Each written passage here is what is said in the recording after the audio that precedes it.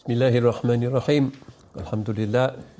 Wassalatu wassalamu ala Rasulillah wa alihi wa sahbihi wa man wala.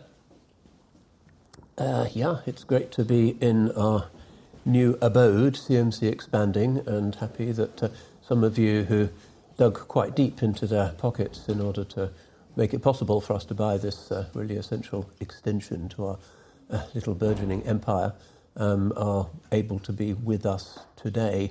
We're now able to host events like this in-house and to expand into the various other spaces of this building, which probably you've already had a prowl around to see what new possibilities are being opened up. And downstairs will be, inshallah, the new library, one of our pet projects, bringing books in from different corners of the CMC campus to put them all together in one place where they belong, with a proper librarian checkout system to make sure the books that mysteriously dematerialise from our shelves can be tracked down. And in fact, I'm going to be working through some books which are in our library today. Inshallah, I'll be talking about al-Mu'mineen Aisha, radiallahu anha, basing myself on some of the underestimated resources that the Muslim world has produced. Very often, Western accounts of aspects of the seerah, especially areas of the seerah that we might be touching on today, which have been contested or which seem surprising, have been dominated by a certain outsider's approach that tends to marginalise the, as it were, sacred or religious dimension, leading to stories that seem rather flat, rather dusty, rather strange sometimes. So I'm going to be basing myself today on original sources from our Arabic collection. Let me just talk briefly about where I'm going to be speaking from today.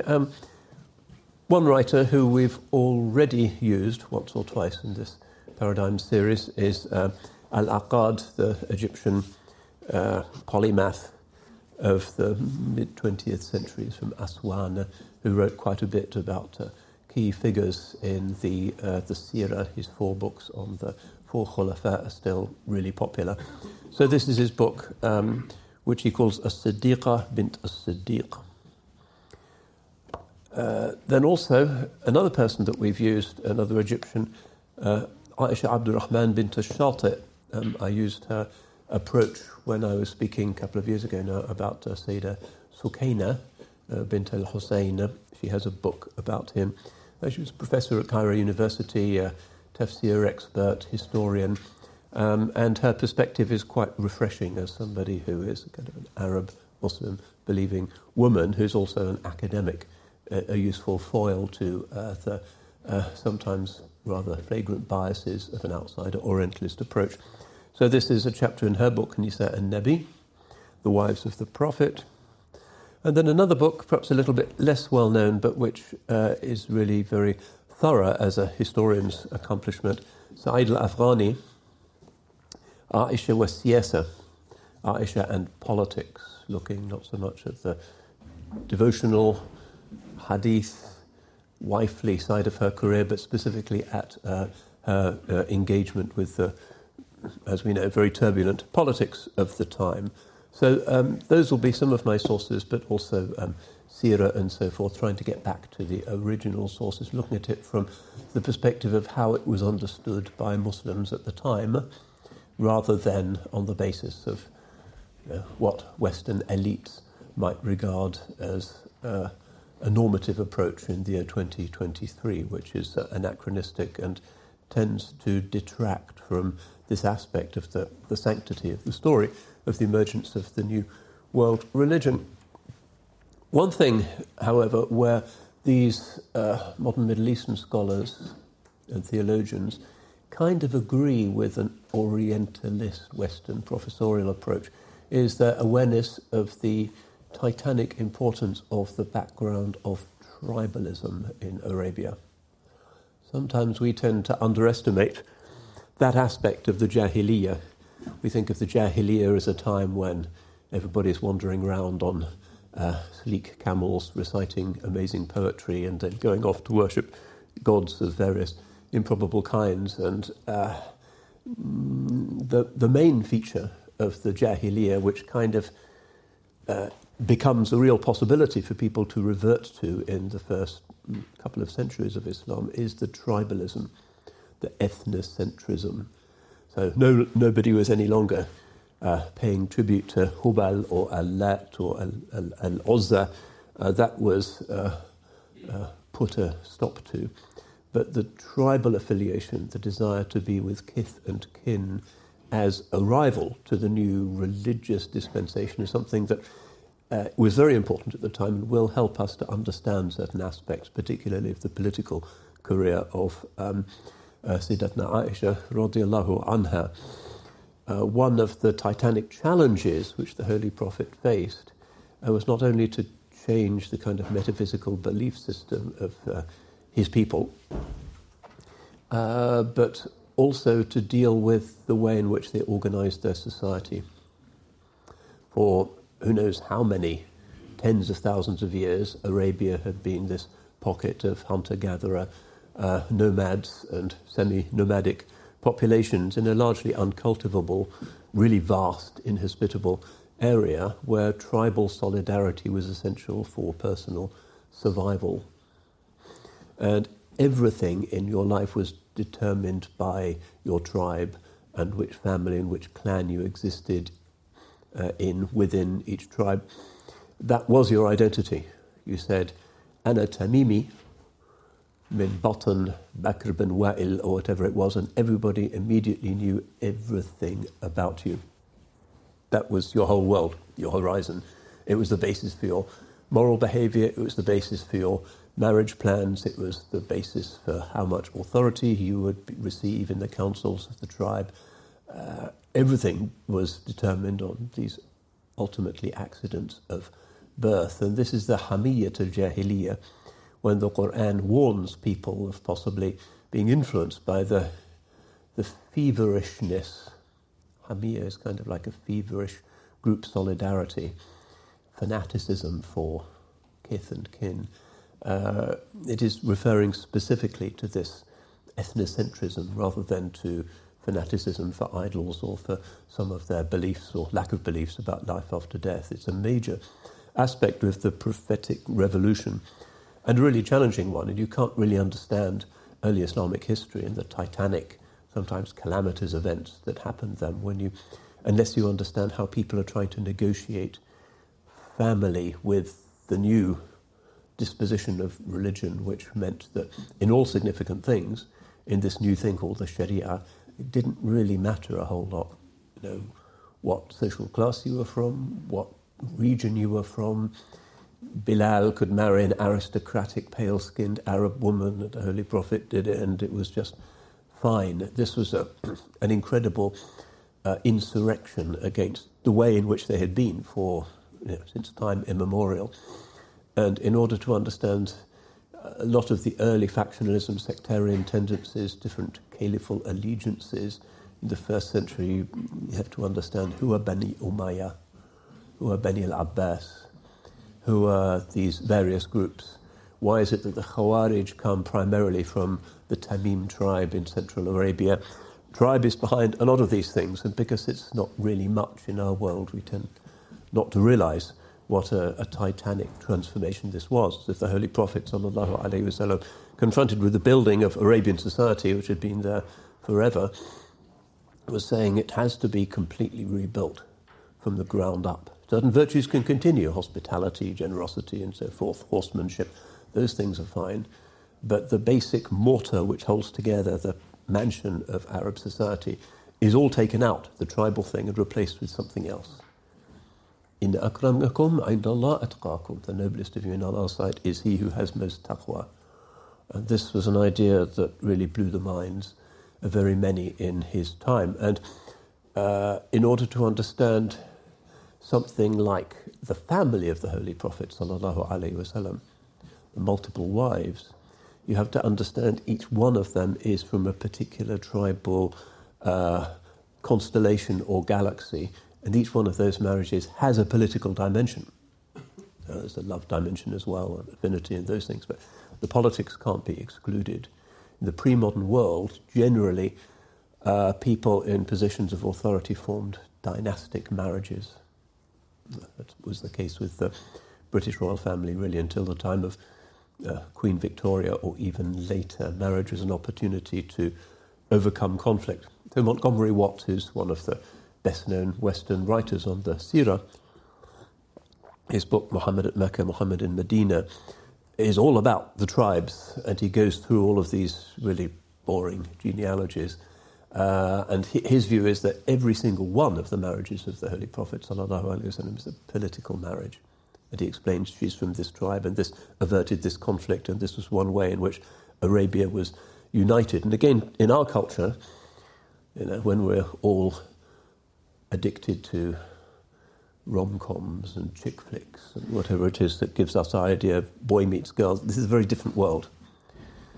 This is a world in which there are questions of survival, questions of building a new polity, and things necessarily looked different. So to understand a story like this, we have to tweezer our hearts out of the sort of sentimental world of the 21st century, where Hollywood has really shaped or misshaped our understandings, and get into a different idea, a different context. Another aspect is, of course, that, and certainly these authors, and Aqad in particular, talks about what he calls al-unuthatul khalida, the eternal feminine. Nowadays we don't like gender essences. Keir Starmer can't define what is a woman. He goes into his usual kind of gormless, slightly annoyed face, and what is a woman? Oh, well, it's really difficult. Try something about the economy, please. So it's an age in which we are kind of, our understandings, which went back 100,000 years about what is male, what is female, are breaking down in a very radical way. And even the older feminist understanding, which is based on women being a certain thing, because they had to be a certain thing if they were to talk about equality. If they don't really exist, as Sama says, how can you have equality between things that don't exist? So it's a kind of meltdown phase for the West in its ascertaining of the nature of gender. And this can't be a lecture about gender, that's a whole different thing. But it may well be, as we move through this story of a really different time, with these amazing personalities, that our understanding of what gender is will be enriched a little bit. Is Aqad right to say that there is the eternal feminine, there is a female essence, a female temperament? A lot of geneticists will say, well, yes, obviously, but a certain cultural pushback against that has led us to our current strange situation in our world, where we know so much about science and biology and DNA and chromosomes and hormones, but still we can't define these fundamental things. So you have 12-year-old boys going to the GP, not having to tell their parents, saying, I think I'm a girl. And the GP, even 10 years ago, would have said, well, in what way? Because even then there was a sense that girls are a certain kind of thing and they like certain things. Now he can't say that because that's essentialism and stereotyping. So all he can do is to say to this confused boy, does your understanding of what it is to be a woman coincide with your understanding of yourself? This 12-year-old is supposed to crack this deep philosophical question that's caused a civil war between J.K. Rowling and The Guardian, and it's led to all kinds of strangenesses. So one of the advantages of the Seerah is that it does give us some very strong feminine personalities and some very clear, heroic, masculine personalities, not as a kind of ideology, but just as examples. And one thing that we need to think about in connection with this is that these women are really, and this is not some kind of modern feministic reinterpretation, obviously at the centre of the story. وَأَزْوَاجُهُ أُمَّهَاتُهُمْ. Allah himself says it. His wives are their mothers, mothers of the believers, matriarchs. They have authority. a natural authority in fiqh, in wisdom, in deference. So you have this unique situation amongst major world religions where the inner circle is kind of women. Christ has his 12 disciples. To the dismay of feminists, they're all male. The Holy Prophet's inner circle, from a certain perspective, you could say it's his family, it's his women, and his daughters, because he doesn't have sons who live. There's a real kind of accumulation of women, amazing women, at the centre. And another thing we see is that even though Aqad can talk about the eternal feminine, Aisha is not Habiba, Aisha is not Khadija, Aisha is not Hafsa, Sauda. They're all really different. Some of the ulama have said that one of the wisdoms and the benefits of the prophetic polygamy is that if he'd had only one wife, that would have been the model of personality perfection for every Muslim woman forever. If it had only been Aisha, everybody would have said, I have to be like Aisha, I can't be like Aisha, I'm no good. In the Christian context, this is an issue for the feminists, where there is only the Virgin Mary. St. Ambrose said, alone of all her sex she pleased the Lord. You have to be like the Virgin Mary, meek and mild, and quiet and passive. Be it done unto me according to thy will. That's one feminine possibility, and Islam does give you that possibility, but there's others as well. So the multiplicity of these perfect women, these ummahat al-mu'minin, actually deconstructs the idea of there being one eternal feminine, one way in which all women have to be. They're really diverse. It's quite an interesting perspective. So we do have these mothers of the believers, which you don't get in early Buddhism or early Christianity or in the story of Moses. So it's kind of a distinctive feature of Islam that you have this kind of the 12 apostles of female, and all different, and some of them really strong personalities. Maybe Aisha, the strongest, she answered back. She was, even though married, really young. She was kind of a very independent personality, and she didn't just go into quiet retirement after her husband died, after 9 years of amazing marriage, but she wanted to be out there. We'll talk about that in due course. So we have these positive role models. Does anybody, at least from the Ahl Sunnah, ever dare to criticise any of them as moral, perfected, saintly women? Of course not. We have that core, that female core, which is quite unlike, say, the biblical story. Open any text on Christian feminist theology and they're all grumbling about the Bible. Bad women, femme fatale, scarlet women, who bring down the whole story, beginning with their rather unpleasant view of Sayyidatna Hawa, Eve, and how she's responsible for original sin and everything, which is not our position at all. Temptresses like Delilah, like Jezebel, the witch of Endor, there's lots of them. Generally, the female conspicuous characters in the Bible are kind of negative, femme fatale, temptress type figures, and those stories don't exist. The only one that does exist is, of course, Imra'atul Aziz, Potiphar's wife. But even that, she's not really depicted as somebody evil. She's just kind of lost it. She's gone. He's beautiful. It's kind of, and the women, when they see him, they cut their hands because they're so amazed. It's really about love and the crazy things that lovers do, rather than about wickedness.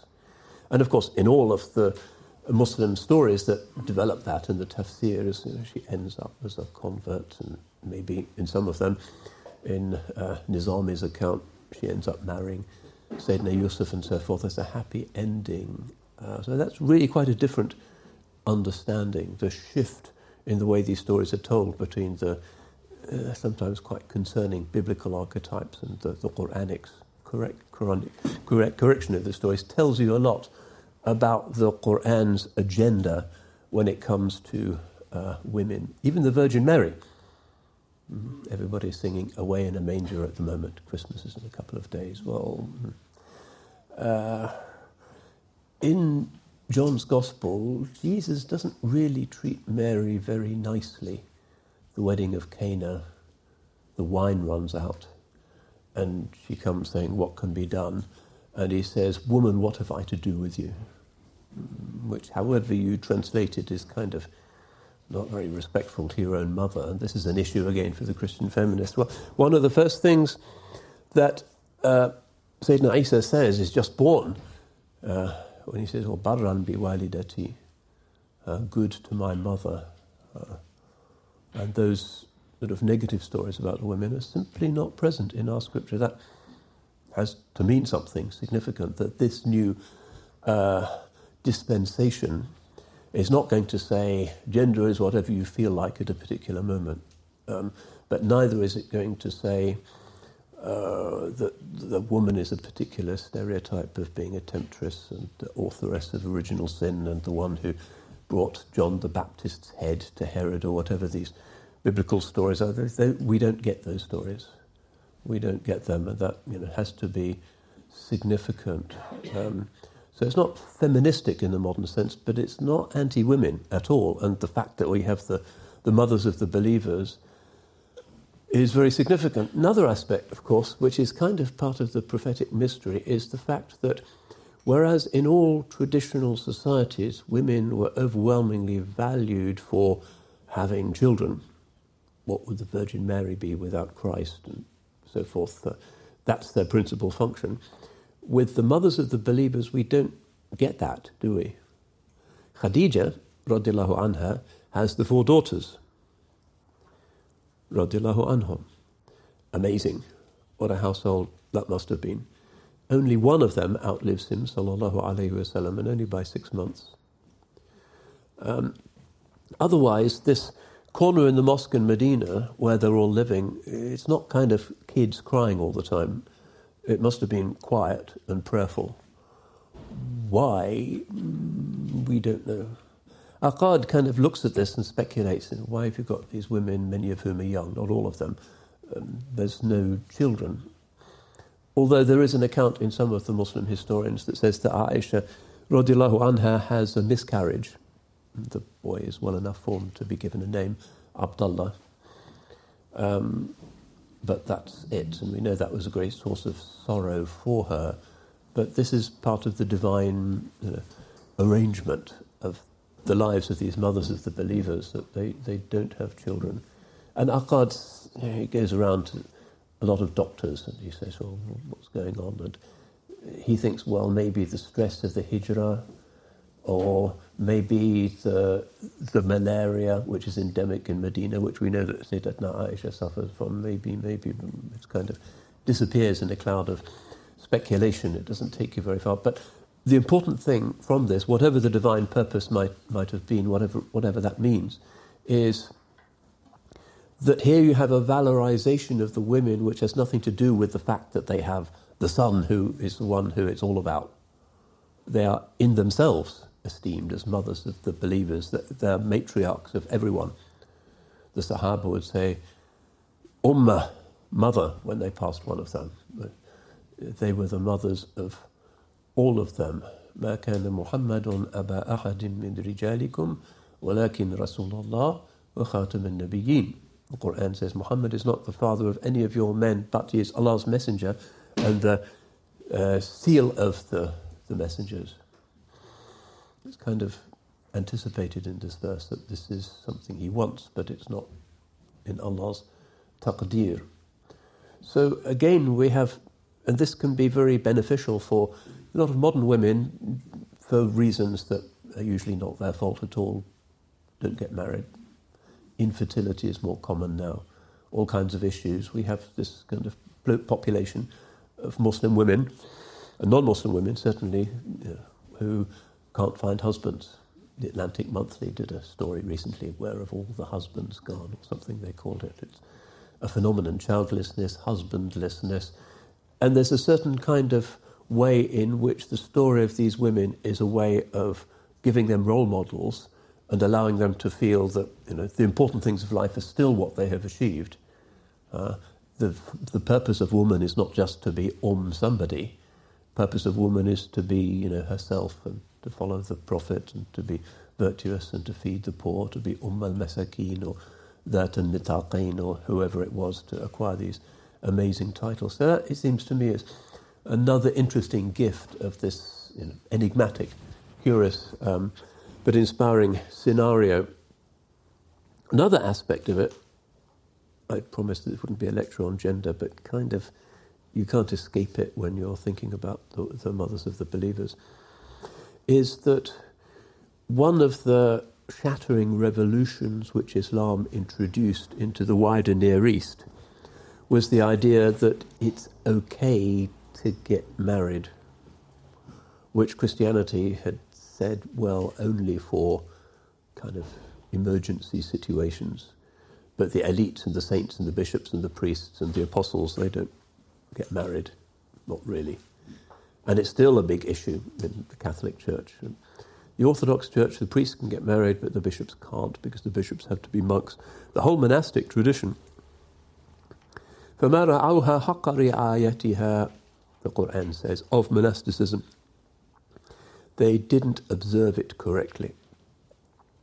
It's not easy to abandon the most fundamental human biological hormonal impulse to get married, to say goodbye to loneliness, to have children, to be part of the web of life. That's difficult. And it doesn't work particularly well. And all of these scandals which are tearing apart the church in the West at the moment are to do with the fact that you can't really defeat biology, not really, because you're part of biology. Some people may do it, but to make it a kind of rule as part of their sharia for priests, not working particularly well. And it's also, it generates a lot of loneliness. You talk to Catholic priests, as I do sometimes, the worst thing about celibacy is actually the loneliness. It's kind of, you go back to your single bed at night in the monastery or the priest's house and just kind of nothing. There's no woman's touch in the house. It's not easy for your whole life, and knowing that there's no prospect of that ever changing. We now have, of course, a ministry of loneliness in the UK, don't we? And most of the victims or the patients diagnosed as a medical condition by the NHS, most of them are women. So one of the things, and again this takes us out of the sort of cultural possibilities of 2023, is that polygamy actually is the solution to that. Polygamy is a solution to that, and it's a primordial human institution. Most Native Americans, before the Europeans rolled up, accepted polygamy as a matter of course. In a traditional hunter-gatherer situation, the men are more at risk. They're more likely to be eaten by wild beasts while hunting in the desert, more likely to be speared by other tribesmen. You always have a surplus of women. Polygamy is the obvious way of preventing them from being lonely. It's kind of a fitri, normal institution. Even amongst the ancient Israelites, levirate marriage was an aspect of that. So this is another way in which, as we get into our time machine to visit those times, we have to leave behind the kind of boy meets girl scenario and get into a space where it was understood boy meets girls could also work. So it's kind of overcoming the Christian inhibited loneliness courting environment of Egypt, Syria, the Christian world, which Islam came to supplant.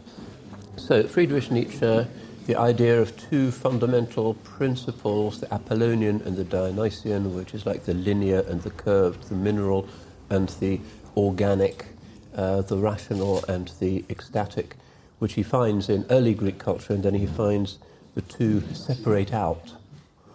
And he blames the modernity of the Europe of the 19th century for being Apollonial, enlightenment, scientific, rational, and the ecstatic, organic, chthonic, feminine, non-linear principle, he says, is being lost, and he's trying to figure out, is there a form of life in which these two things can be brought together again? Freud, of course, had understood that the Dionysian, chthonic, earthly is a kind of subconscious above which is ratio, reason. But Nietzsche wanted to see them combined in a single form of life. And that's another thing to think about.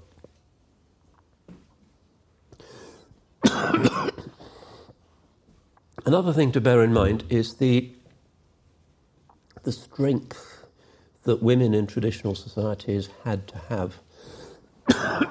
The men were out spearing gazelles or whatever, or each other. The women were dealing with certain biological realities, which in those more or less Paleolithic circumstances were really dangerous, life-threatening, excruciating. So here's an account from one woman from that time, which indicates that the female thing was not a kind of soft and easy option. سئلت فاطمة بنت الخرشب أي بنيك أفضل فقالت والله ما أدري إني ما حملت واحدا منهم تدأى. This is classical Arabic. ولا ولدته يتنى ولا أرضعته غيلا ولا منعته قيلا ولا أنمته تأدى ولا سقيته حدبدا ولا أطعمته قبل رئة كبدا ولا أبته على مأقى. Most modern Arabs will struggle with this, but here's a translation. So she's saying she was actually lucky with her children. Which of your births and babies was easiest? I don't know. I didn't give birth to any of them at the wrong time of the month, or as a breech birth, nor did I become pregnant when still breastfeeding, nor did I breastfeed a thirsty child in a time of great heat, nor did I have to make a baby sleep on a hard and stony place, nor did I have to feed a baby with meat from the lungs or the liver, which are difficult to digest, nor did I have to put him to sleep at night when I was angry and exhausted. Traditional maternity, really difficult. And as a result, the women tended to be really quite resilient and strong. If you look at the image of these women in the seerah, they tend to be, they're not pussycats, they're strong, determined women, and that is the result of the fact that the feminine estate in the biology leads them to have to make huge sacrifices. To be a mother, especially then, required tremendous resources of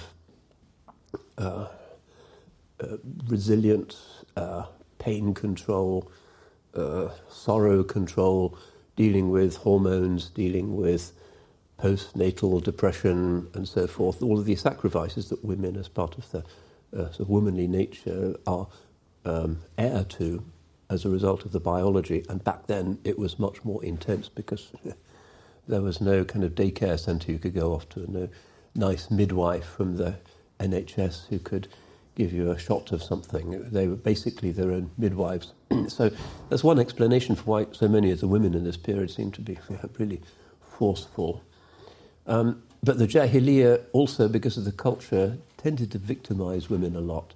In a place where there is no proper law or legislation or state, women tend to suffer most. They're the ones who get abducted. They're the ones who are the victims of anger, of a revenge culture, of the vendetta culture. And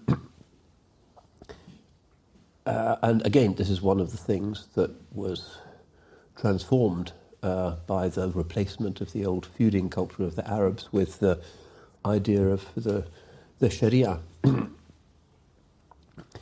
Aisha is, and her father Abu Bakr, from the clan of Taym, Bani Taym, who are famous kind of aristocrats in the sense of being people with noble qualities.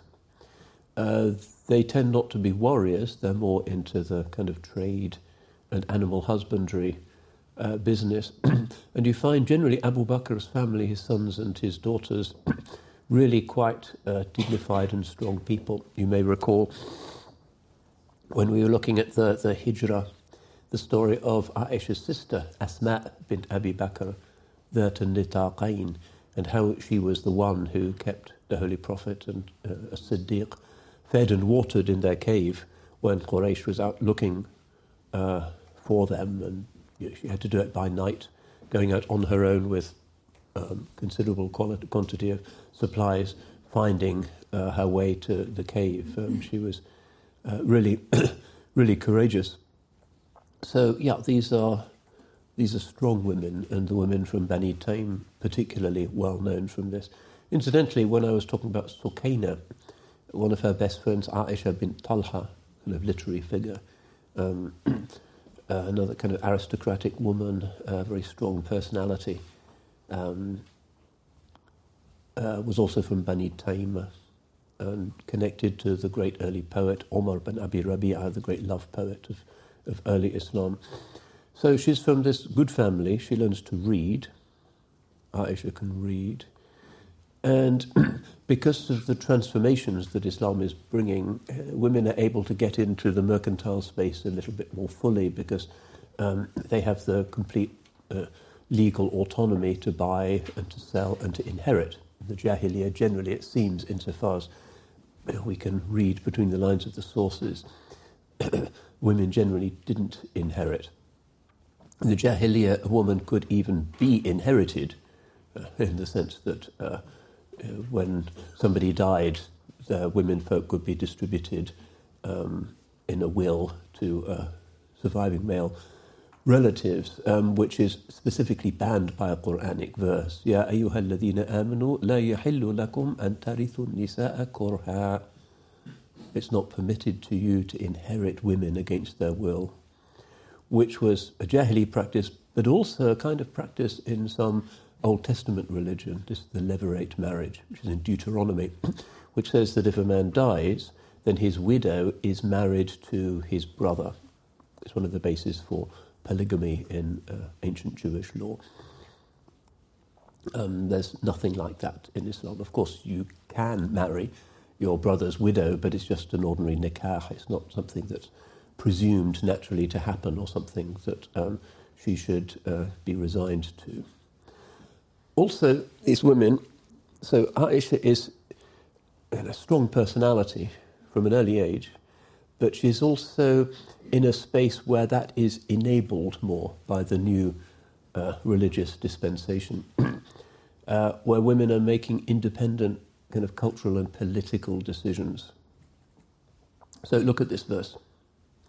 يا أيها النبي إذا جاءك المؤمنات يبايعنك على ألا يشركن بالله شيئا ولا يسرقن ولا يزنين ولا يقتلن أولادهن ولا يأتين ببهتان يفترينه بين أيديهن وأرجلهن ولا يعصينك في معروف فبايعهن واستغفر لهن إن الله غفور رحيم. O Prophet, if the believing women come to you to pledge their allegiance, bay'ah, on the basis that they will not associate anyone with Allah, and will not commit theft or adultery, and will not kill their children, and will not bring some slander which they invent, and do not disobey you in anything that is good, then give them the pledge of allegiance and seek forgiveness of Allah for them. Allah is Ghafurur Rahim. We tend to pass over such verses, kind of the men are doing, the women are doing, but this is strange for the ancient world, because at no point does the verse say, well, look, where's the mahram, where's the husband, where's the one who's speaking on her behalf? The women are coming to the Holy Prophet ﷺ, some of them from families who are not yet believers, and independently taking this decision and making the bay'ah of the chosen one. The verse also, of course, indicates the wa'd al-banat, the prohibition on female infanticide, which famously is forbidden in the Quran. And again, we underestimate the radicalness of these verses in the context of the time. وَإِذَا بُشِّرَ أَحَدُهُمْ بِالْأُنْثَى ظَلَّ وَجْهُهُ مُسْوَدًّا وَهُوَ كَظِيمٌ يَتَوَارَى مِنَ الْقَوْمِ مِنْ سُوءِ مَا بُشِّرَ بِهِ أَيُمْسِكُهَا عَلَى هَوْنٍ أَمْ يَدُسُّهَا فِي التُّرَابِ أَلَا سَاءَ مَا يَحْكُمُونَ. And when one of them is given the good news of a baby girl, his face turns black and he is furious, hiding from other people because of the unpleasantness of the good news that he's been given. Will he keep her in a humiliated state or bury her beneath the dust? Evil is their judgment. Female infanticide still goes on today. It's a feature of many pre-modern societies. Matteo Ricci, the Italian traveller, when he goes to China in the 16th century, has some quite horrifying descriptions of what he found, that women, because they really didn't want female babies, would take them to the local rubbish heap. They just leave them there until they died. He saw this a lot. Or there would be baby towers, specifically for this purpose, attached to Buddhist monasteries and nunneries. So if you had a female baby, you would take it and put it on a shelf in this tower, and it would last a couple of days, and then it would die. He was quite appalled by this. In India, in the colonial period, of course, the British had to decide, do we get involved in the local culture or not? But they found, for instance, that in the family of the Rajas of Minpur, there had been no living daughter for several hundred years, because the female princesses would all be killed at birth. And so the British Empire and its kind of, maybe its more well-meaning aspect started to intervene. So 1870, at Westminster, was passed a new law, the Female Infanticide Prevention Act. But it still goes on. The subcontinent, India in particular, is kind of the centre of this. UN calculated that the number of female babies killed in the 20th century was the same as the number of casualties in the Second World War. That's how widespread it is. So there's a documentary, which I think you can see on YouTube. It's a Girl, the 3 deadliest words in the world. Which is why in India you have 100 million more males than females. Not just because they're killed following birth, but selective abortion. You use the modern technology to determine the gender. It's a girl. Sorry. So, this is a big change for the Arabs. We tend to say, well, obviously, still an issue today.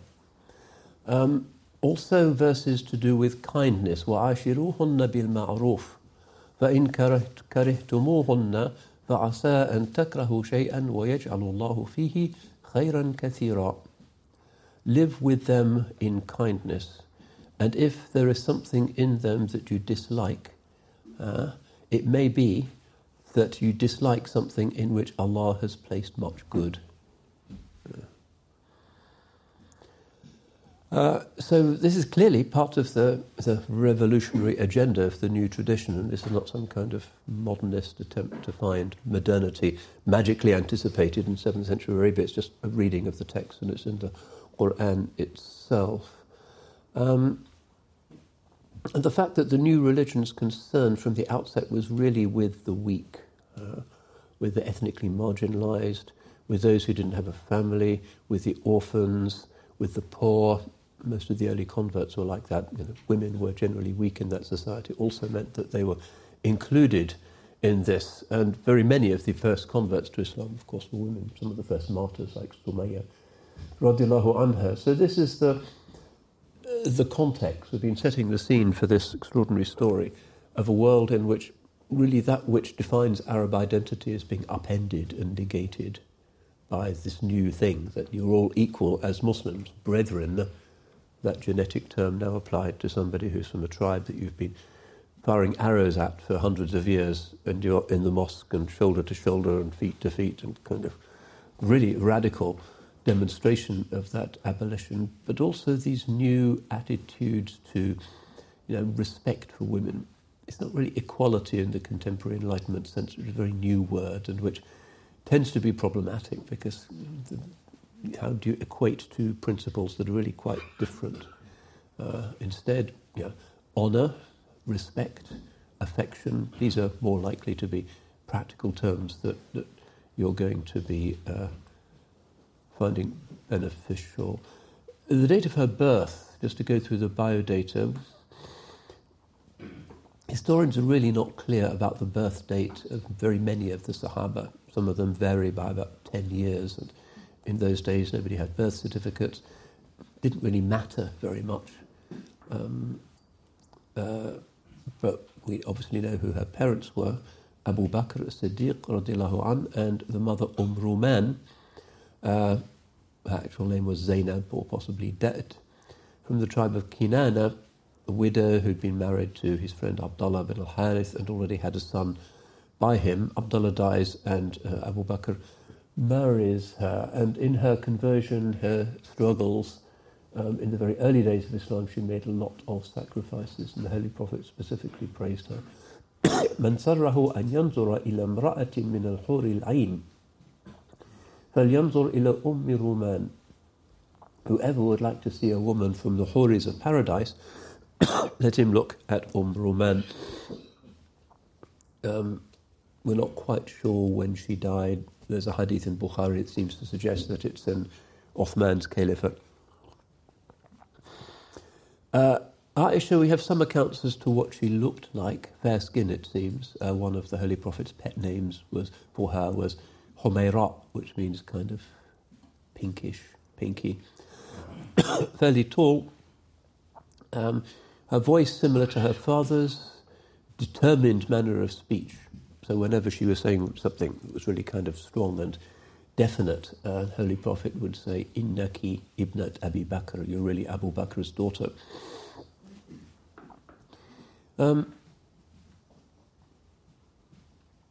We also know, or we can presume from the story of the Battle of the Camel, which comes later, where she's directing an army from within a kind of palanquin on top of a camel, must have had a pretty strong voice to have been heard under those circumstances. We also know, this is part of her Bani Taym background, that she's really very literate.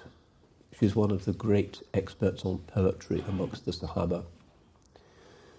ما كان ينزل بها شيء إلا أنشدت فيه شعرا. Whenever anything happened to her, it said she would come up with a line of poetry that was appropriate to that situation. She had a nephew, Urwa ibn al-Zubayr, who's also going to have a significant role later on, who is one of the great experts, kind of encyclopedic memorizers and cataloguers of the poetry, Jahili poetry and Islamic poetry amongst the Arabs. He would go to her for instruction and valued her greatly. And we have some poetry which is by her and poetry which she would recite at appropriate moments. She also becomes remembered as a hadith scholar, muhadditha. Narrates more than 2,000 hadiths, tend to be in Sharia and related matters. Some of them are to do with fitan, akhir al-zaman, eschatological kinds of matters. Sometimes tafsir, hadiths that explicate particular verses. Sometimes in the explanation of particular words in the Qur'an, which are difficult. And she becomes, quite early on, but certainly after the Holy Prophet's death, a kind of scholar figure in Medina. Abu Musa al-Ash'ari used to say, ما أشكل علينا أمر فسألنا عنه عائشة إلا وجدنا عندها علما فيه. Never were we confused by something and then went to ask Aisha, but that we found that she had some knowledgeable thing to say about that subject. Ata bin Abi Rabah said, كانت أفقه الناس وأعلم الناس وأحسن الناس رأيا في العامة. She was the most learned of people in fiqh and the most erudite, and her opinions were the best opinions. Masruq said, these are all major names in early Islamic law and hadith scholarship, رأيت مشيخة أصحاب رسول الله صلى الله عليه وسلم الأكابر يسألونها عن الفرائض. I saw the best and the most learned companions of the Holy Prophet asking her questions about inheritance. Urwa again, ما رأيت أحدا أعلم بفقه ولا بطب ولا بشعر من عائشة. I never saw anybody who knew fiqh better, or medicine better, or poetry better than Aisha. These are quite major testimonies from people who are beginning the science of hadith narration and whose knowledge of Arabic poetry and literature is already pretty huge and oceanic, and they're all testifying to her eminence in this regard. As a hadith, not everybody believes it's a sound hadith, but it indicates a widespread early opinion. خُذُوا شَطْرَ دِينِكُمْ عَنْ هَذِهِ الْحُمَيْرَاءِ. Take half of your religion from this little pale-skinned girl, or this little pink girl. One reason why she is regarded as a major hadith narrator and reliable is that people can see that even though she is right at the heart of many of the early kind of civil wars and difficulties and tribal legitimate disputes, there isn't a single hadith amongst these hadiths that she transmits from the Holy Prophet which condemns her rivals. So that gives people confidence. She's not somebody who concocts things. So she's classified by the hadith narrators as thiqa, reliable. So generally the scholars record about 2,210 hadiths on her authority, second only to Abu Hurairah. She's really very prolific as a narrator and trustworthy. Also well known as a public speaker, also well known as a historian. كانت تحب التاريخ. She used to love تواريخ الأمم, histories of the nations. In any case, this is what she grows into in the Holy Prophet's house. He's kind of encouraging all of this. So let's rewind, talk about the marriage. It seems to have been something of a surprise. He's been married for 25 years to Khadija, who's borne him his only 4 daughters, which was, by all accounts, an amazing marriage. And then one day he said, "Urituki fil manami marratain." I saw you, he's talking to her, in a dream twice. "Ara annaki fi saraqatin min haririn wa yuqal هذه امرأتك فأكشف عنها فإنما هي أنت فأقول إن يك هذا من عند الله يمضي." I saw you wrapped in a piece of silk and a voice was saying, "This is your wife."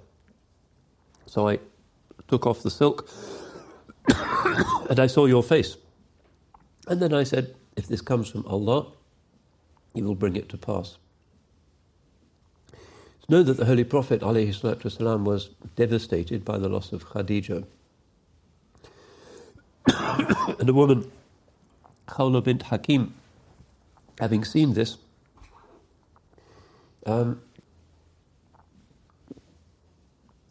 has the idea of bringing about this union.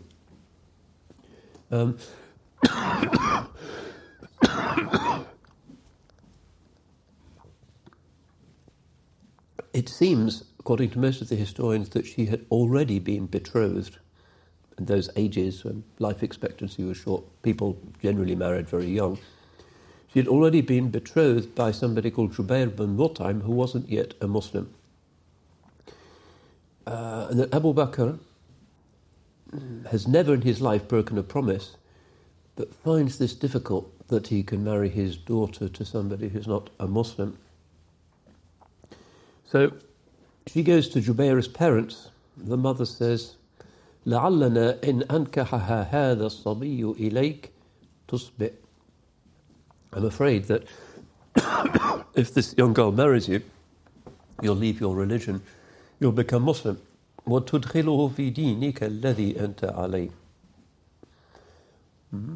وَسَأَلَ زَوْجَهَا مَا تَقُولُ أَنْتَ. And she asked her husband, "What do you think about this?" وَلَمْ يَزِدْهُ عَلَى أَنْ أَجَابَ إِنَّهَا تَقُولُ مَا تَسْمَعُ. And he kind of agreed. So Abu Bakr, hearing this, knew that the kind of promise, the betrothal, was at an end. So according to most of the historians, the khitbah, the proposal to the Holy Prophet, was completed about 3 years before the Hijrah at a mahr of 400 dirhams.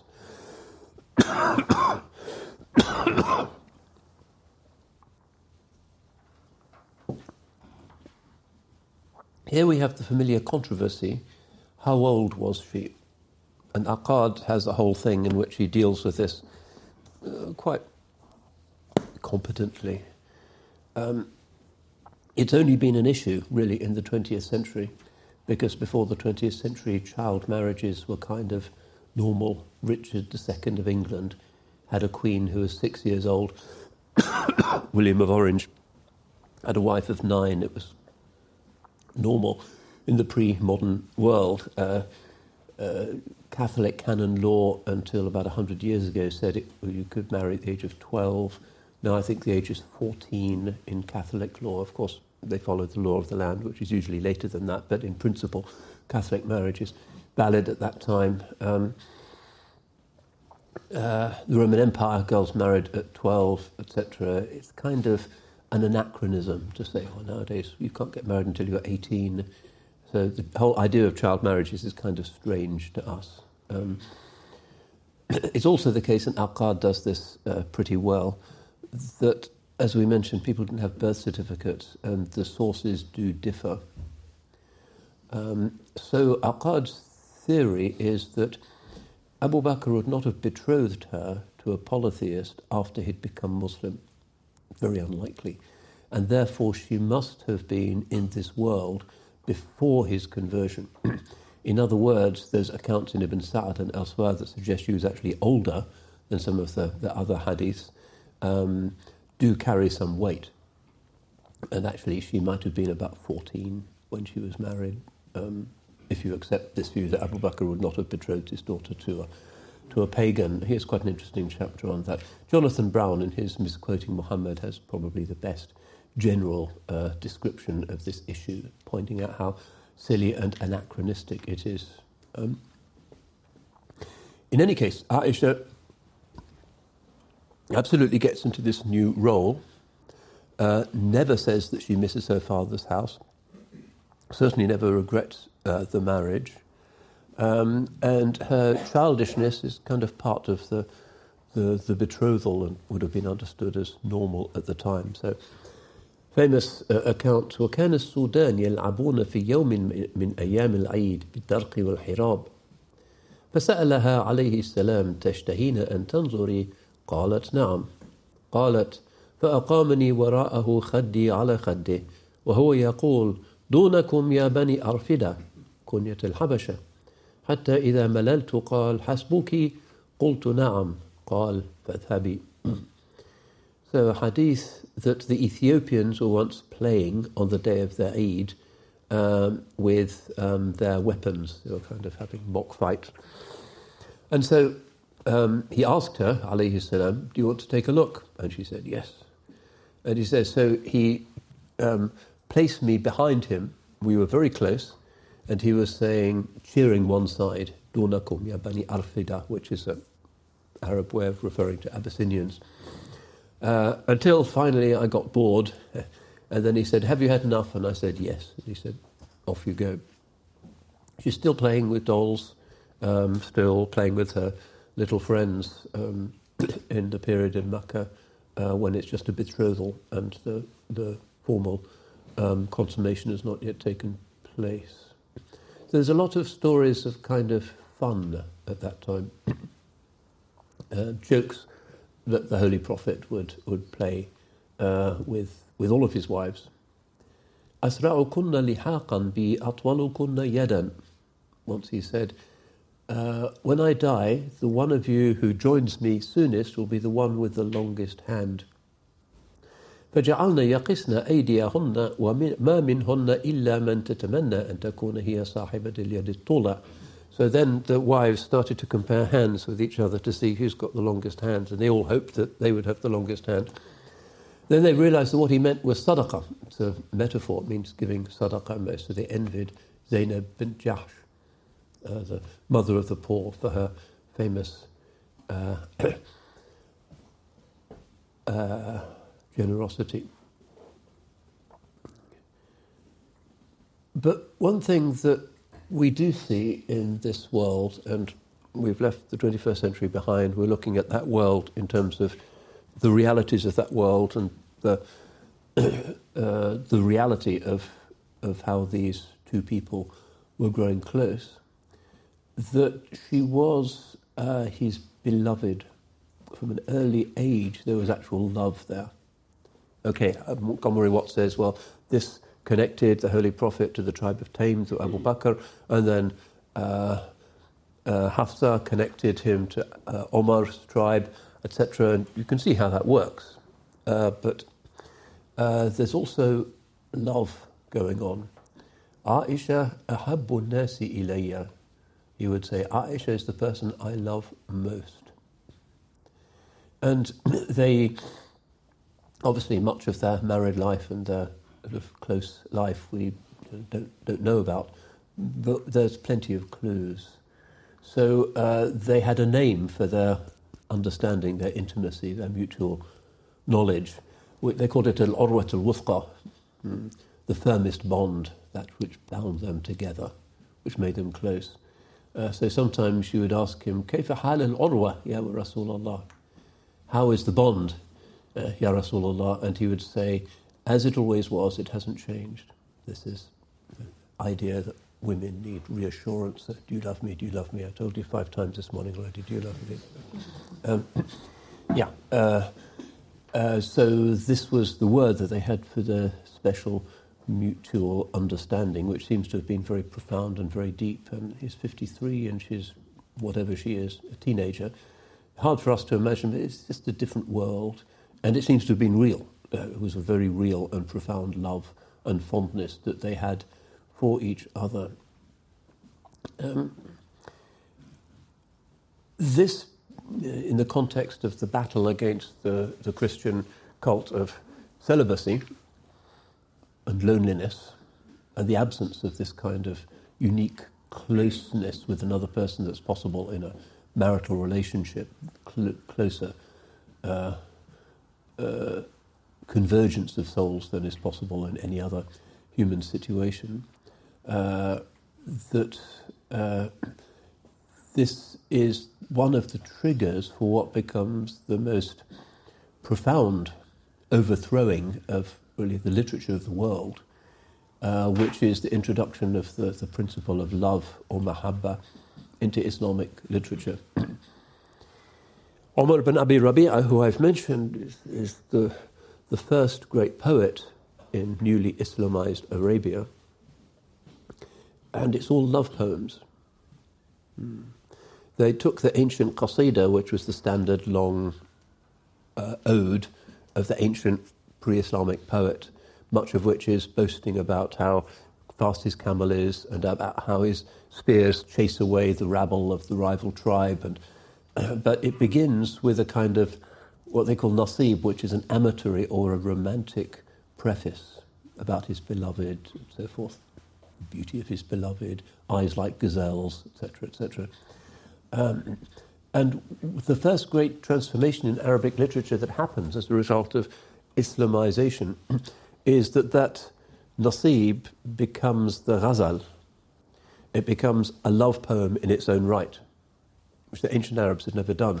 And Omar ibn Abi Rabi'a's poetry is basically all about that. It sometimes talks about how fast is my camel, and he does that.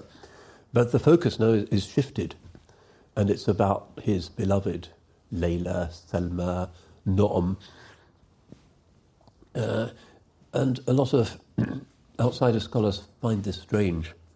Isn't Islam terribly stern and puritanical and inhibited, and why is it that suddenly Arabic poetry, when Islam comes, turns into love poetry, and this kind of doesn't compute with them? But for us, looking at these relationships, it's kind of obvious that in the prophetic household there is this incredible love. And the love that is not, well, in a sense there isn't profane love, but because love is the perception of perfection, which perfection comes from God. If you perceive beauty, if you perceive goodness, those are things that point you towards the divine. It's platonic love, if you like. And this overthrowing of the severe Christian penitential view about attraction and marriage, one of the big transformations that Islam affects in the Near East. And what we're seeing is with the prophetic household, not parenting, but a very remarkable combination of domesticity with spiritual guidance. They're kind of living together, and he's helping with the cooking or the sewing or whatever it is that he does, sallallahu alayhi wasallam, according to the hadith, and it's kind of household chores being done together. But basically he's teaching them Quran, he's teaching them fiqh, he's teaching them forms of tasbih. This corner of the mosque, which is for the women, is kind of like a zawiya, and it's right next to the sufa, which is where the male companions who are there just for dhikr and for Allah and have renounced the world, is the veranda, which is outside the apartments of the prophetic wives, which are small. You can see old plans of the mosque in Medina, and you can see this is the room of Zainab, this is the room of Aisha, and so forth. They're pretty small. So the famous hadiths where he's doing tahajjud at night, and she said, I would have to move my legs up for him to do sujood. These rooms are small. Some Hudi said they don't have windows. The ceiling is so low that you can just stand up in it, but it doesn't even have that added kind of rest or relaxation coming from having a higher ceiling. The doors are not made of wood, but of sackcloth. It's really kind of austere monastic stuff. It's like a monastery, but not a monastery. It's a very unusual thing in the world's religious history, and it's all Quran and tilawah and dhikr and the Holy Prophet giving them guidance, and it's like a kind of zawiya, a tekke, a spiritual retreat. So the husband is the murshid, and beauty and love, which become the great themes of our sacred literature, seem to be first cultivated in Islam in that environment. The idea of the shahid and the shahida, the human being whose beauty and whose purity recalls the divine qualities. The idea of the shahid, the human witness, is very standard in the Sufi poetry, appreciating the lover as somebody who draws you towards the sublime and the transcendent. Also the proleptic libidinal, in other words, the idea that there will be love and romance and intimacy in paradise, also makes this something sacred. Some Muslims nowadays find this a bit edgy and difficult because of what some would call the Victorianizing of Muslim sensibilities following the appearance of disapproving Victorian missionaries in India and Egypt and places in the 19th century. Everybody became very kind of puritanical, and a shame culture developed. You don't find a shame culture in early Islam at all, or in very traditional parts of the Muslim world. This kind of inhibited anxiety about the body and its natural functions, something that absolutely is not there in early Islam. Because all of these things are not just about the principle of life, but they're also about paradise itself. It's a lived anticipation of the life of the blessed. So love and closeness as the context for the revealing of signs, and also the closeness to the soul of the other. The qalb or the ruh is where the divine mysteries appear. The ruh is the great mystery. وَمَا أُوتِيتُ مِنَ الْعِلْمِ إِلَّا قَلِيلًا. You've been given only a little bit of knowledge about it. Even he, sallallahu alayhi wasallam, is told. As with intimacy, married intimacy, you get so close to another person in a way that's not possible otherwise, that you start to see certain spiritual signs. And a lot of people in very good religiously oriented marriages have reported that kind of thing. So Islamic literature from that time really becomes focused on love, beauty, love, life. It's celebratory. It's what Nietzsche would identify as the Dionysian principle and not the Apollonian.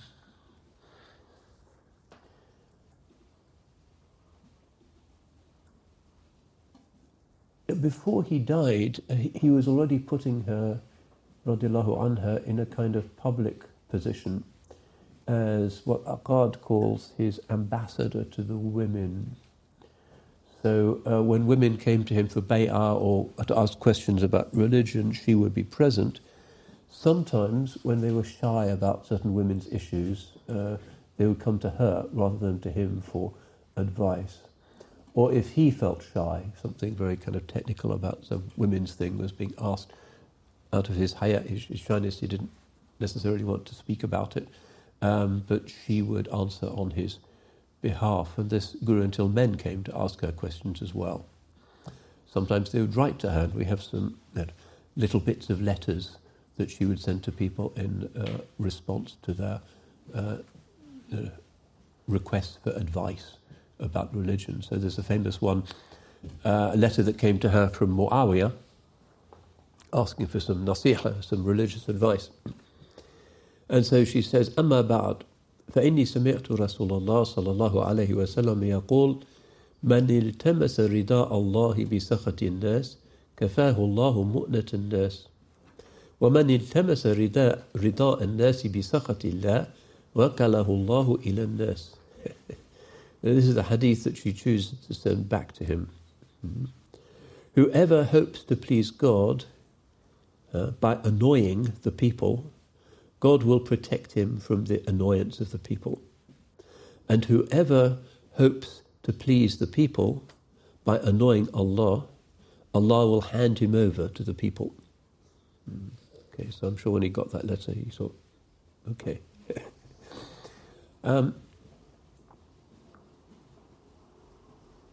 Yeah, so the ascetic life, these really small apartments, and that heat must have been pretty difficult. كان لا يشبع من خبز البر أو الشعير لم يشبع من خبز ولا زيت مرتين في يوم واحد. He would eat from the rough bread of barley, but wouldn't eat enough to satisfy him to satiety, wouldn't eat his fill. And never in a single day did he have both bread and oil together. So this is the monastic life, but different from a monastic life. It's the monastic life, except that he has responsibilities towards the public welfare and that he has a family life as well. It's a very new form of existence. We should talk about what we can learn about this famous or notorious episode called the incident of the lie, Hadith al-Ifk. The Holy Prophet is building this new form of uniting the tribes of Arabia, and of course there's a lot of pushback against this. The leader of the opposition in Medina is the notorious Abdullah ibn Ubay ibn Salul, chief of the Munafiqeen in Medina, who's a leader of the Khazraj tribe, which is one of the two biggest tribes in Medina. It can't be disregarded. Like a lot of people whose positions feel a little bit undermined by this new reality in Medina, he's kind of looking to re-establish himself, maybe even calling himself king of Medina. And one way always in which you can undermine rivals is through gossip, through the manipulation of stories, through claims to having compromising information, exaggerating things. So many people in Medina are looking for ways of undermining and destroying the new order. There are conspiracies to kill the Holy Prophet ﷺ. It's very tense. Quite apart from the fact that there's Quraysh and the other tribes who want to come and wipe out the Muslim community. So the leader of the other main tribe in Medina, Usayd bin Hudayr, tells the Holy Prophet about the leader of the Khazraj and that he wants to be king of Medina. And this event happens on the return from a campaign called Ghazwat Bani al-Mustaliq, which is a hurried return because they know that Medina's truce with one of the hostile Arab tribes has expired, so they want to get back to defend the city before that tribe might mount an attack. And everything is hurried and chaotic. During this return, some of the different Arab tribes, even though they're all Muslims now, they kind of get tribalized when they're disputing over a busy well. Ibn Ubay speaks up and tells his Medinan friends, his Ansar friends, this is what happens when you get immigration, basically. These people are anti-immigration. They don't like the Muhajirin, these immigrants. هذا ما فعلتم بأنفسكم أحللتموهم بلادكم وقاسمتموهم أموالكم. He says, this is what you've done. And it's almost like Nigel Farage talking. Okay. This is what you've done to your own country. You've allowed them into your land and you've shared your wealth with them. And if you stop supporting them, they'll go إلى غير دياركم. They'll go to somebody else's country. And when the Holy Prophet hears this, and again, he's always aware of the danger of people backsliding into Medina versus Mecca, tribes versus each other.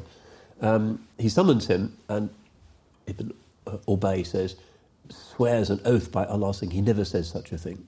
No, it's all slander, of course not. He's a good Muslim.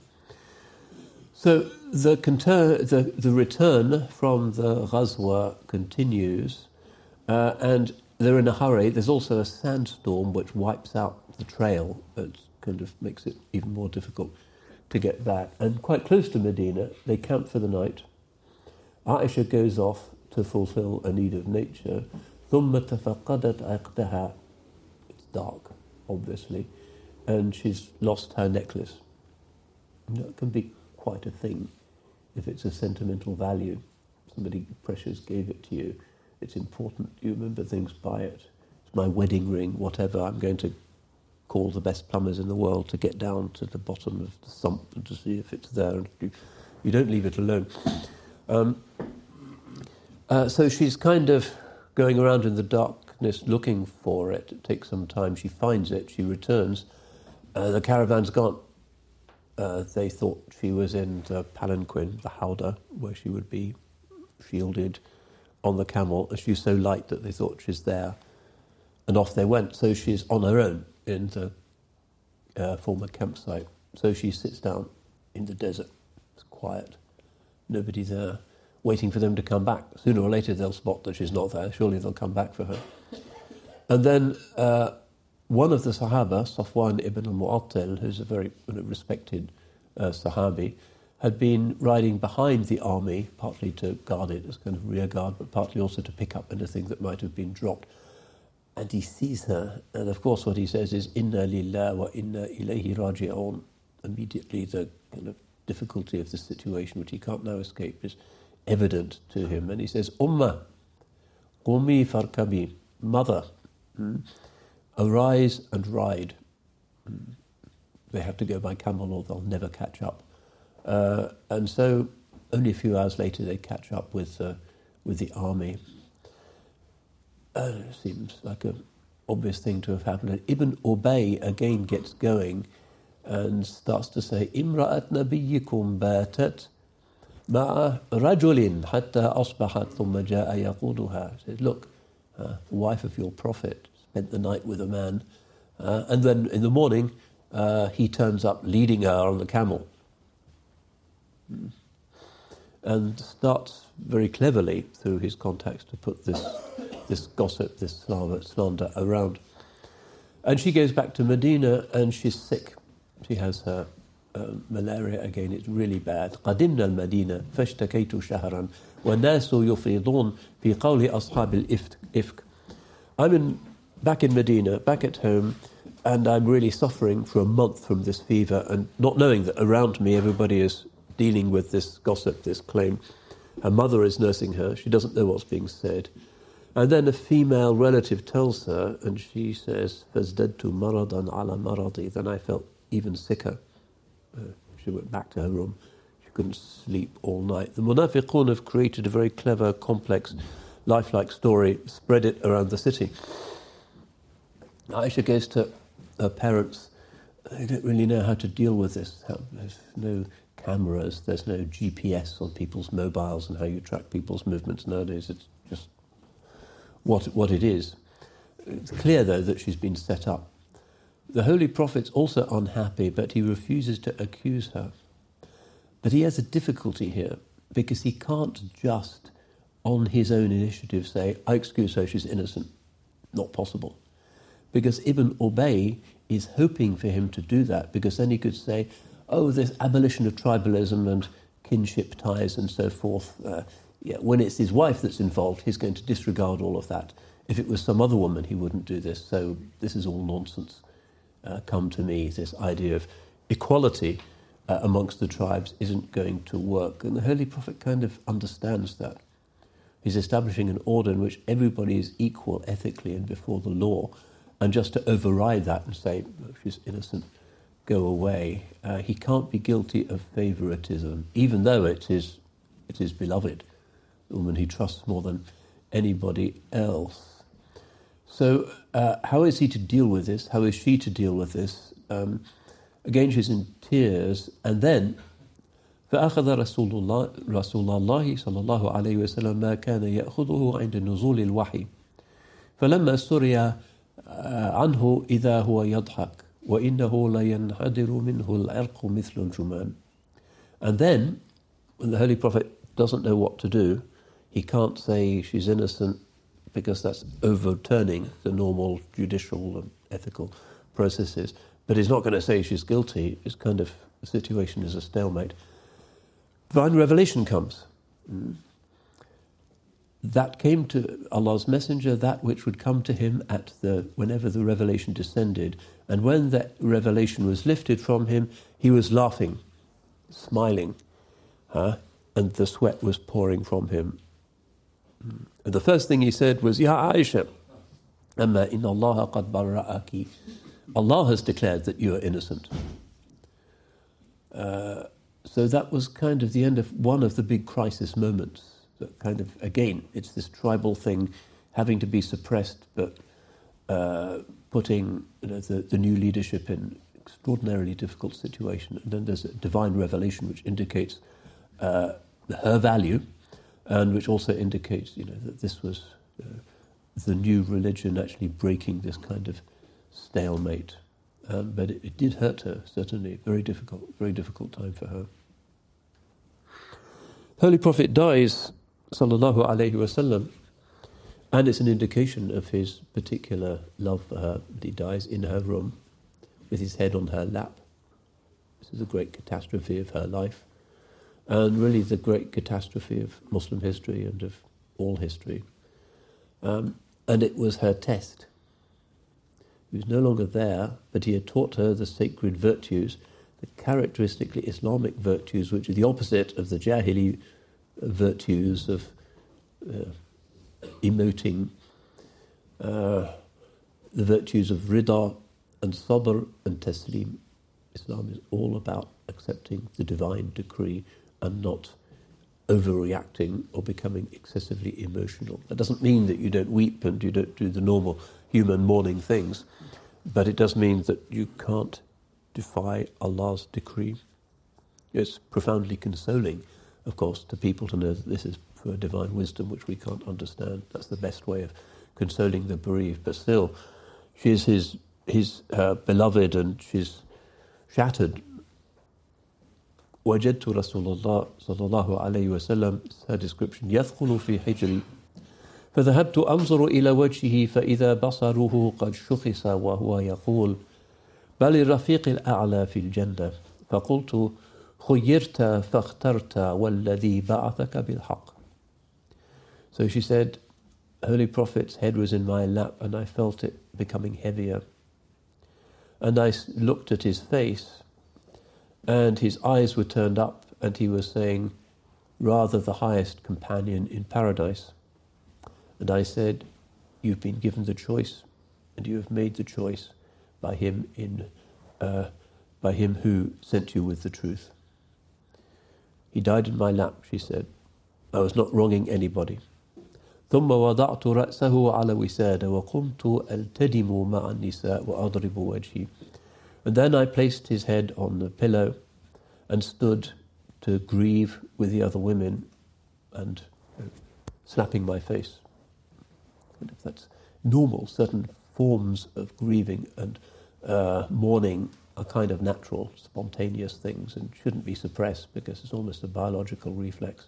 But it's the rebellion against Allah's decree which the Holy Prophet had warned against. She wasn't present at his burial.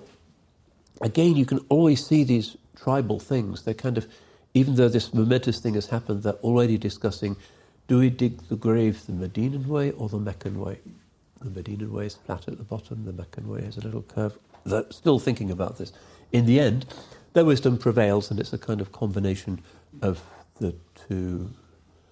ما علمنا بدفنه صلى الله عليه وسلم حتى سمعنا صوت المساعي في جوف الليل. Women were saying we didn't know that he was being buried until we heard the shovels in the darkness of the night. Then after his death, even when the treasury becomes full and she's given a pension, she doesn't leave that place. He's buried in her room. She could have gone off to some nice villa in some of the more affluent suburbs of Medina, like Al-Aqiq, As-Sunh, but she stays there, feeling that he is still in her house, feeling that he's still with him. And when they saw this, people realized why the Holy Prophet's wives could never marry again. He was still there in some way. In dreams, she would do tasbih there, she would be reading Qur'an. And then when Abu Bakr 2 years later is buried by his side, of course she's got her father and her husband in her house, in her bedroom basically, although there's a small screen. Then when Omar is buried, she moves into the next room because Omar is not mahram. So she really felt the kind of ongoing presence. We don't know what the spiritual connection was, because generally in Islam these things are regarded as incommunicable, but she certainly didn't want to leave. So in the day she would be in the mosque teaching behind a screen with all these hadiths and fiqh, and then she would go to the grave and offer her tasbih and prayers or do some housework. She grew very close to Hafsa during the first caliphs. And then we've got time for sort of political events before we finish. Of course, Uthman's reign is a time of unease for many. We've done a class on Uthman, and what we saw was that he's one of the most beloved companions of the Holy Prophet, who marries two of his daughters, one after the other. One dies, and he marries the other, Ruqayya, I think. Dhun Nurayn, Holy Prophet calls him the man of the two lights. Uthman's political strategy has been, I'm now controlling this enormous new country. Most of the population are not Muslim. Most of them are different kinds of Christian or Zoroastrian. This is not easy. The Arabs are coming out of their Jahiliyyah, but a lot of the tribesmen are still kind of tribal rather than thinking in terms of Islamic equality. There are all kinds of different ideas as to how I should be and who I should appoint. And his conclusion seems to have been that the best thing to do is to appoint people who he really knew and who he was related to, even if they weren't sort of pillars of piety, because he knew he could rely upon them to keep the thing together. So he would appoint family members to key governorships in Egypt, Basra, and so forth, and this generated resentment. People thought, no, it's the most pious who should be in these positions, not people who he can rely upon because they're cousins.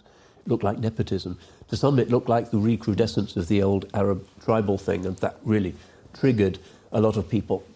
So here the sources have been filtered by later generations so much that we can't really tell exactly what happened, except that we know that that Aisha also, she went to Uthman, who's still in Medina, of course. The capital hasn't moved to Damascus yet. She goes to him holding one of the sandals of the Holy Prophet, telling him that in these appointments he seems to have departed from the Sunnah. Some people said, why are women getting involved? Malin nisa wa hadha. Women in politics, certainly not. While others took her side.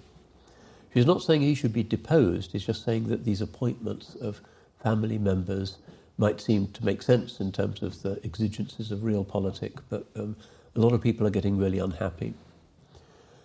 And then in Egypt, Uthman's governor, Abdullah, faces an accusation that he's wrongly executed someone. So now the Egyptians come to Aisha's house to complain. She's kind of the symbolic centre of probity and authenticity in the city, and she's the one who finds all of these people are coming to her. So she writes to the caliph And she becomes, although she doesn't mean to be, kind of the centre of political opposition in Medina. Some of Othman's advisors think she's the main troublemaker, she's the main enemy, even though she's just trying to relay and process and understand complaints. Nasiha is an Islamic obligation. Instability grows. The empire is still expanding, but there's kind of a division at the heart of it. And famously, Othman's house is besieged. There's kind of rioting in Medina. His food and his water are cut off. Her sister wife, Habiba, goes with a mule and a skin of water, and she's kind of almost attacked. Her mule is kind of, the rein is cut with one of the besiegers' swords, and she falls off. So Aisha decides to leave Medina, goes to Mecca for the pilgrimage. And again, exactly what happens in Mecca is really difficult to discern, because the subsequent historians, they're from the Bani Umayyah or the Abbasids or from different Shia groups or from, and everybody's telling the story that they have heard and regard as being most valid. And if you look at modern historians, they take all kinds of different views. But certainly Mecca is divided between the followers of Uthman and the followers of the Banu Umayyah, which she doesn't relate to either. Then she hears of Uthman's assassination and she immediately says, these culprits, because even though she's been criticising Uthman, she really can't stand this idea that he's been assassinated, have to be dealt with. And so she gathers supporters in Mecca and heads north. Ali has been declared the new caliph. She's not against him, but she does think that he should be taking more stringent steps to track down and punish the assassins. So mostly tribesmen who've vanished, and Ali thinks that it would be divisive to try and track them down. That seems to have been the situation. And of course he's not part of it, because his own son Imam al-Hassan has been one of the guards of Uthman's house and was wounded during the attack. His loyalties are very clear.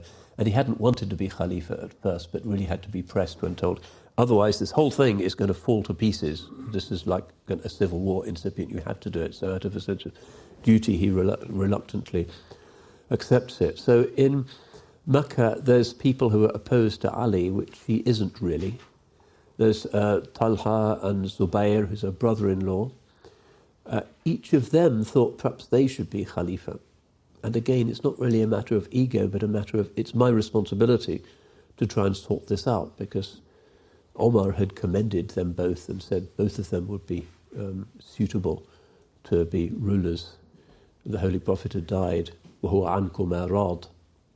Omar once in Aisha's house had brought Talha and Zubair, according to the historians, and said, when Allah's Messenger died, he was pleased with you. So it's a really disunited army with people from different views and different factions. And the only thing they did agree on was that the killers of Uthman should be brought to justice. So she sets out, almost turns back,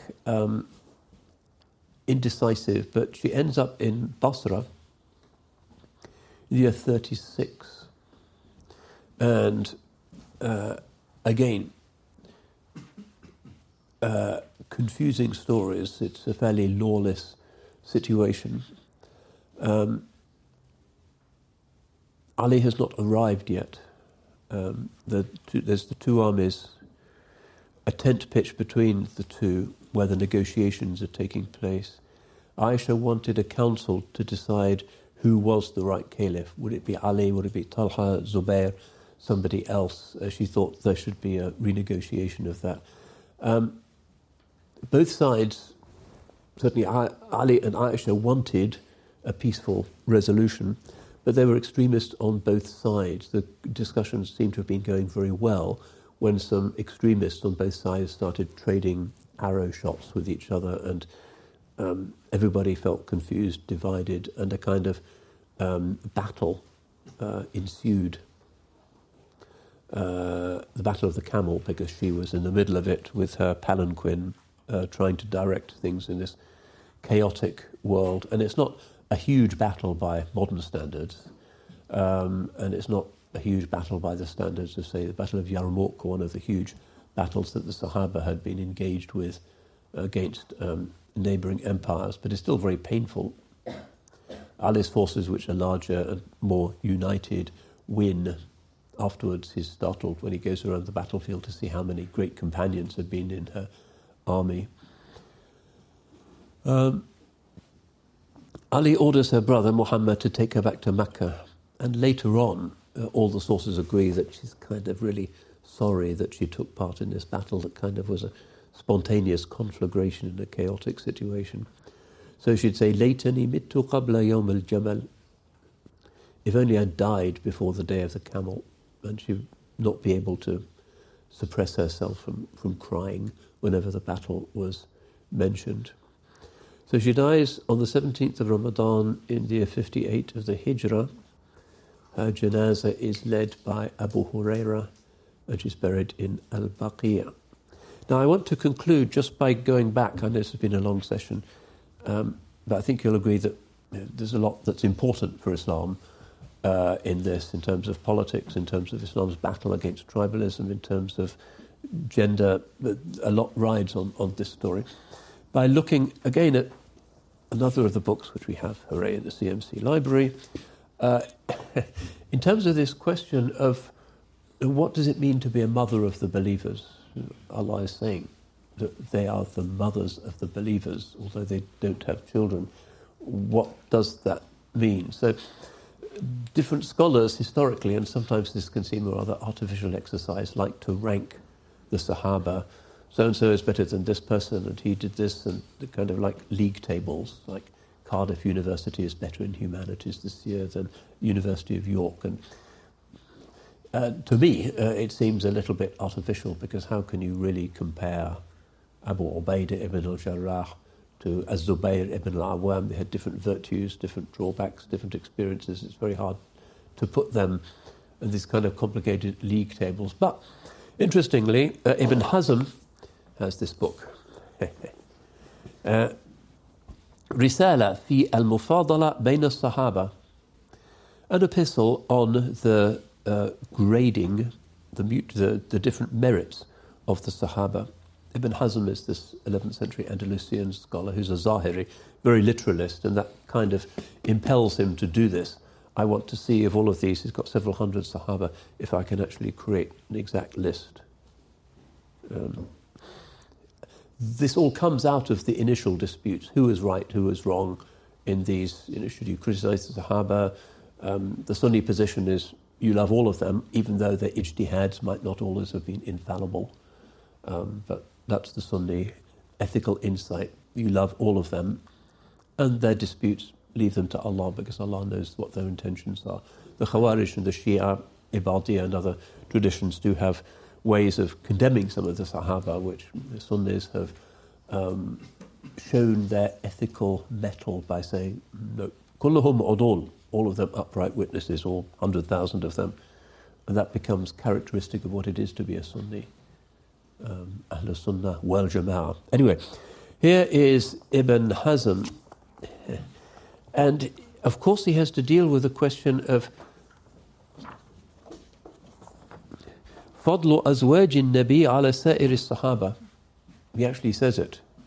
The superiority of the Prophet's wives over the other companions. All right. And he has various ways of doing this. فأوجب الله تعالى لهن حكم الأمومة على كل مسلم. Allah subhanahu wa ta'ala makes them, they have the fiqh position of motherhood over every Muslim. وهذا سوى حق إعظامهن بالصحبة لرسول الله. And that's in addition to their merit from being companions of the Holy Prophet. فلهن حق الصحابة كسائر الصحابة إلا أن لهن في الاختصاص في الصحبة ووكيد الملازمة له وَلُطْفِ الْمَنْزِلِ مَعَهُ. So they have the merit of the other Sahaba, but that they have the special virtue of being particularly close to him, having kept his close company and having lived with him. وَالْحَظْوَةِ لَدَيْهِ, and being favoured by him, مَا لَيْسَ لِأَحَدٍ مِنَ الصَّحَابَةِ, that which no other Sahabi can rival. So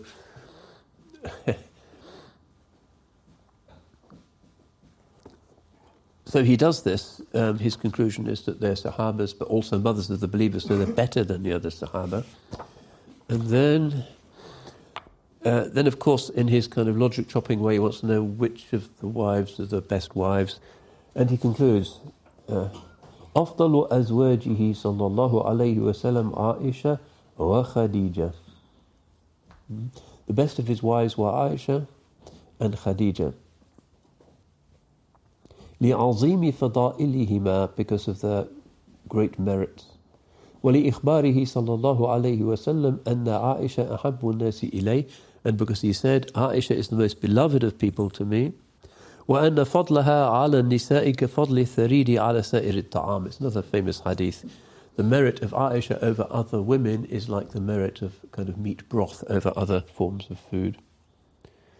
وقد ذكر صلى الله عليه وسلم خديجة بنت خويلد فقال أفضل نسائها مريم بنت عمران وأفضل نسائها خديجة بنت خويلد. The best of its women, Maryam, daughter of Imran, and the best of its women, Khadija bint Khuwaylid.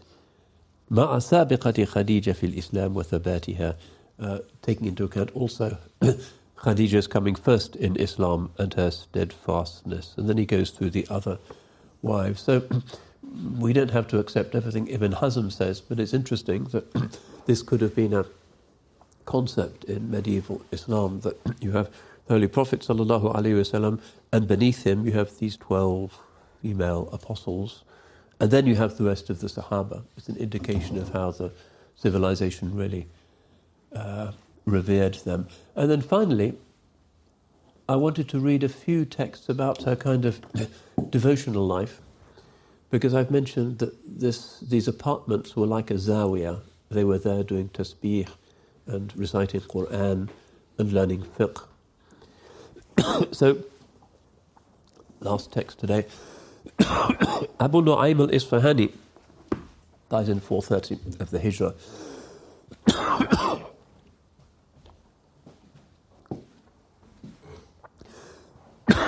Famous student of Al-Hakim al-Nisapuri, Ibn al-Salah, one of the great hadith experts,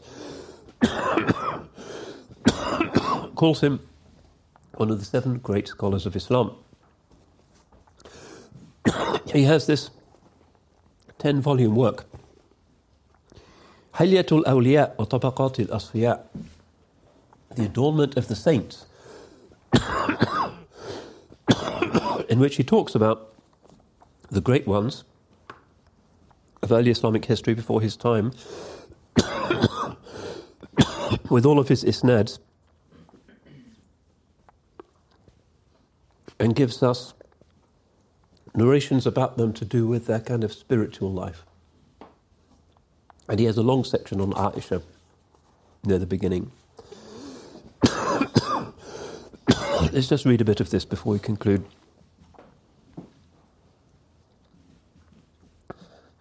ومنهم الصديقة بنت الصديق العتيقة بنت العتيق حبيبة الحبيب وأليفة القريب سيد المرسلين محمد الخطيب المبرأة من العيوب المعرات من ارتياب القلوب لرؤيتها جبريل رسول علام الغيوب عائشة أم المؤمنين رضي الله تعالى عنها. And amongst the saints is the Siddiqa, daughter of the Siddiq. Al-Atiqa bint al-Atiq, which means the liberated one, daughter of the liberated one, liberated from unbelief, liberated from attachment to the world. The beloved of the beloved, the intimate of he who is close to God, the one who is declared to be innocent of fault, the one From the doubt of people's hearts, she was declared to be innocent. The one who actually saw Jibril, the messenger of the knower of the messenger who was the knower of the unseen worlds, Aisha, mother of the believers. So already we get these titles. كانت للدنيا قالية وعن سرورها لاهية وعن فقد أليفها باكية. She turned away from this world, was indifferent to its worldly pleasures, and wept when the ones who were closest to her were lost to her. Then he comes up with a Sufi saying, indicating what kind of mystical virtue she represents. إن التصوف معانقة الحنين ومفارقة الأنين. Sufism is to embrace one's yearning and to abandon dismay or regret or moaning. In other words, just to accept things as they come. And then he gives you a bunch of isnads and then stories about her devotion. See if I can pick some out from amongst the massive isnads. Okay, here's one.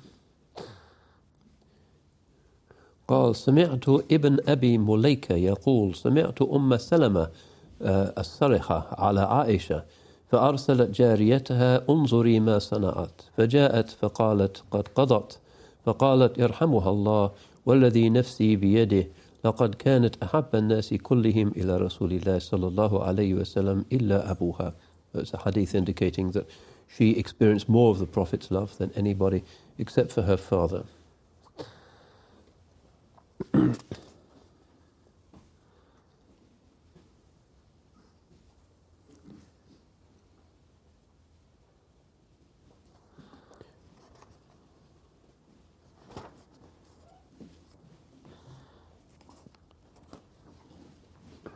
كان رسول الله صلى الله عليه وسلم يخصف نعله وكنت أغزل. The Holy Prophet صلى الله عليه وسلم, while I was spinning, would be fixing his own sandal. قالت فنظرت إلى رسول الله صلى الله عليه وسلم فجعل جبينه يعرق وجعل عرقه يتولد نورا. At that moment I saw the sweat coming and his sweat, as it were, bursting into light. There was kind of light coming from his face. قالت فبهت. And she said, I was astounded, dumbstruck. قالت فنظر إلي فقال, and he looked at me and said, ما لك بهت? Why are you so amazed? فقلت يا رسول الله نظرت إليك فجعل جبينك يعرق وجعل عرقك يتولد نورا. And she described what had happened. I saw the light coming from your face and from this sweat on your face.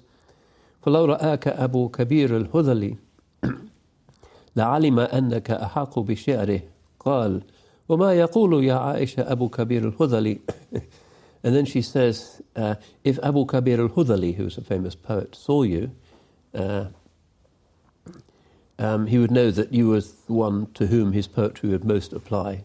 And then he said, and what does Abu Kabir al-Hudhali say? Remember, she's the great poetry memorizer. فقالت يقول ومبرأ من كل غبر حيضة وفساد مرضعة وداء مغيل وإذا نظرت إلى أسرة وجهها برقت كبرق العارض المتهلل. It's complicated, but it's basically about a face so beautiful that it shines like the lightning. قالت فوضع رسول الله صلى الله عليه وسلم ما كان في يده وقام إلي فقبل بين يدي. So the Holy Prophet put down that thing that he'd been doing, and he got up, walked over to me, and kissed me between my eyes, and said, جزاك الله يا عائشة خيرا ما سررت مني كسروري منك. And he said, may Allah reward you, Aisha. You make me happier than I make you.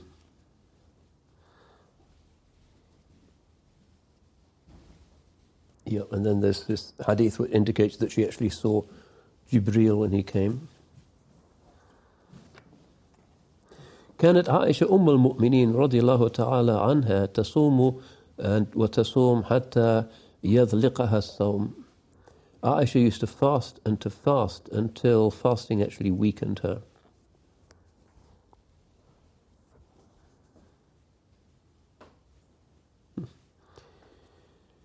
عن أبي ذرة قالت بعث إليها بمال في غرارتين. So a woman saying, once I saw Aisha, she had been sent money in 2 large containers. قالت أراها 80 أو 100,000. She said, I think it's 80 or 100,000. This would be dirhams, silver coins. فدعت بطبق وهي يومئذ صائمة. So that day when she was fasting, she called for a dish. فجلست تقسم بين الناس. And she sat down to divide it, the money, amongst the people. فأمست وما عندها من ذلك درهم. By the time the evening had come, not a single coin remained. فلما أمست قالت يا جارية هلمي فطري. And when the evening came, she said, please bring my iftar. فجاءتها بخبز وزيت. And she brought her a piece of bread and some oil. فقالت لها ذرة. So the woman who'd come to her said to her, أما استطعت ما قسمت اليوم أن تشتري لنا لحما بدرهم? Couldn't you, with all the money that you were distributing today, have spent 1 coin to buy some meat? نفطر علي, for us to break our fast. قالت لا تعنفيني لو كنت ذكرتني لفعلت. So she said, don't be cross with me. If you'd reminded me, I would have done so. You can see these are really not dunya people.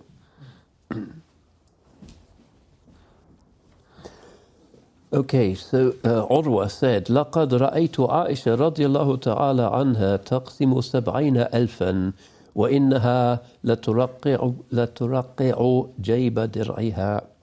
I've seen Aisha dividing up 70,000 coins of silver and then patching the edge of her garment.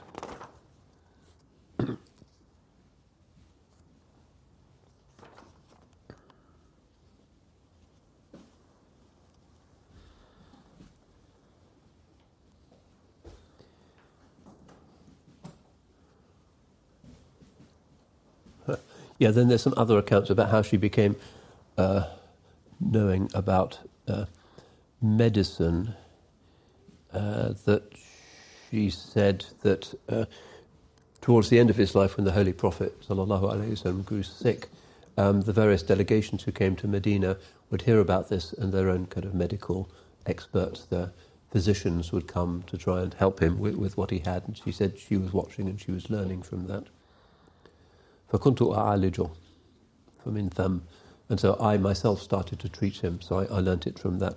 There's other things that Abu Nu'aym, rahmatullahi alayh, says about her, but I thought it was appropriate to end with this particular kind of aspect of this life of the domestic zawiya, where he was أَلْيَنَ النَّاسِ ضَحَّاكًا وَبَسَّامًا. He was the best of people in laughing and smiling, she used to say. So it was kind of evidently a very happy household, a very loving household, a very unique household, but one in which he was really being transformed into somebody who became a very formidable personality, a person whose life was basically devoted during her 40 years or so of widowhood to making sacrifices for the community, even becoming involved through her own personal ijtihad in the political life of what was going on, but also charity, fasting, Qur'an, becoming what they call the turbedar, the custodian of the grave of the chosen one, sallallahu alaihi wasallam. So that is a bit of her story, and there is a lot more, because she's, private figure, because she's his wife, but also has this huge role in hadith transmission and in the development of early Arabic literature and in so many other aspects of the Muslim life. Radiyallahu anha wa ardaha. Inshallah, we'll be inspired by these examples and inspired also to overcome some of the prejudices that exist in our community about what women can do and what they can't do, because the story of early Islam, with the women being at the centre of things, the Holy Prophet giving so much time and respect to them, is something that we need to take, I think, a little bit more seriously in our communities. Wallahu subhanahu wa ta'ala a'lam. Wassalamu alaikum wa rahmatullah.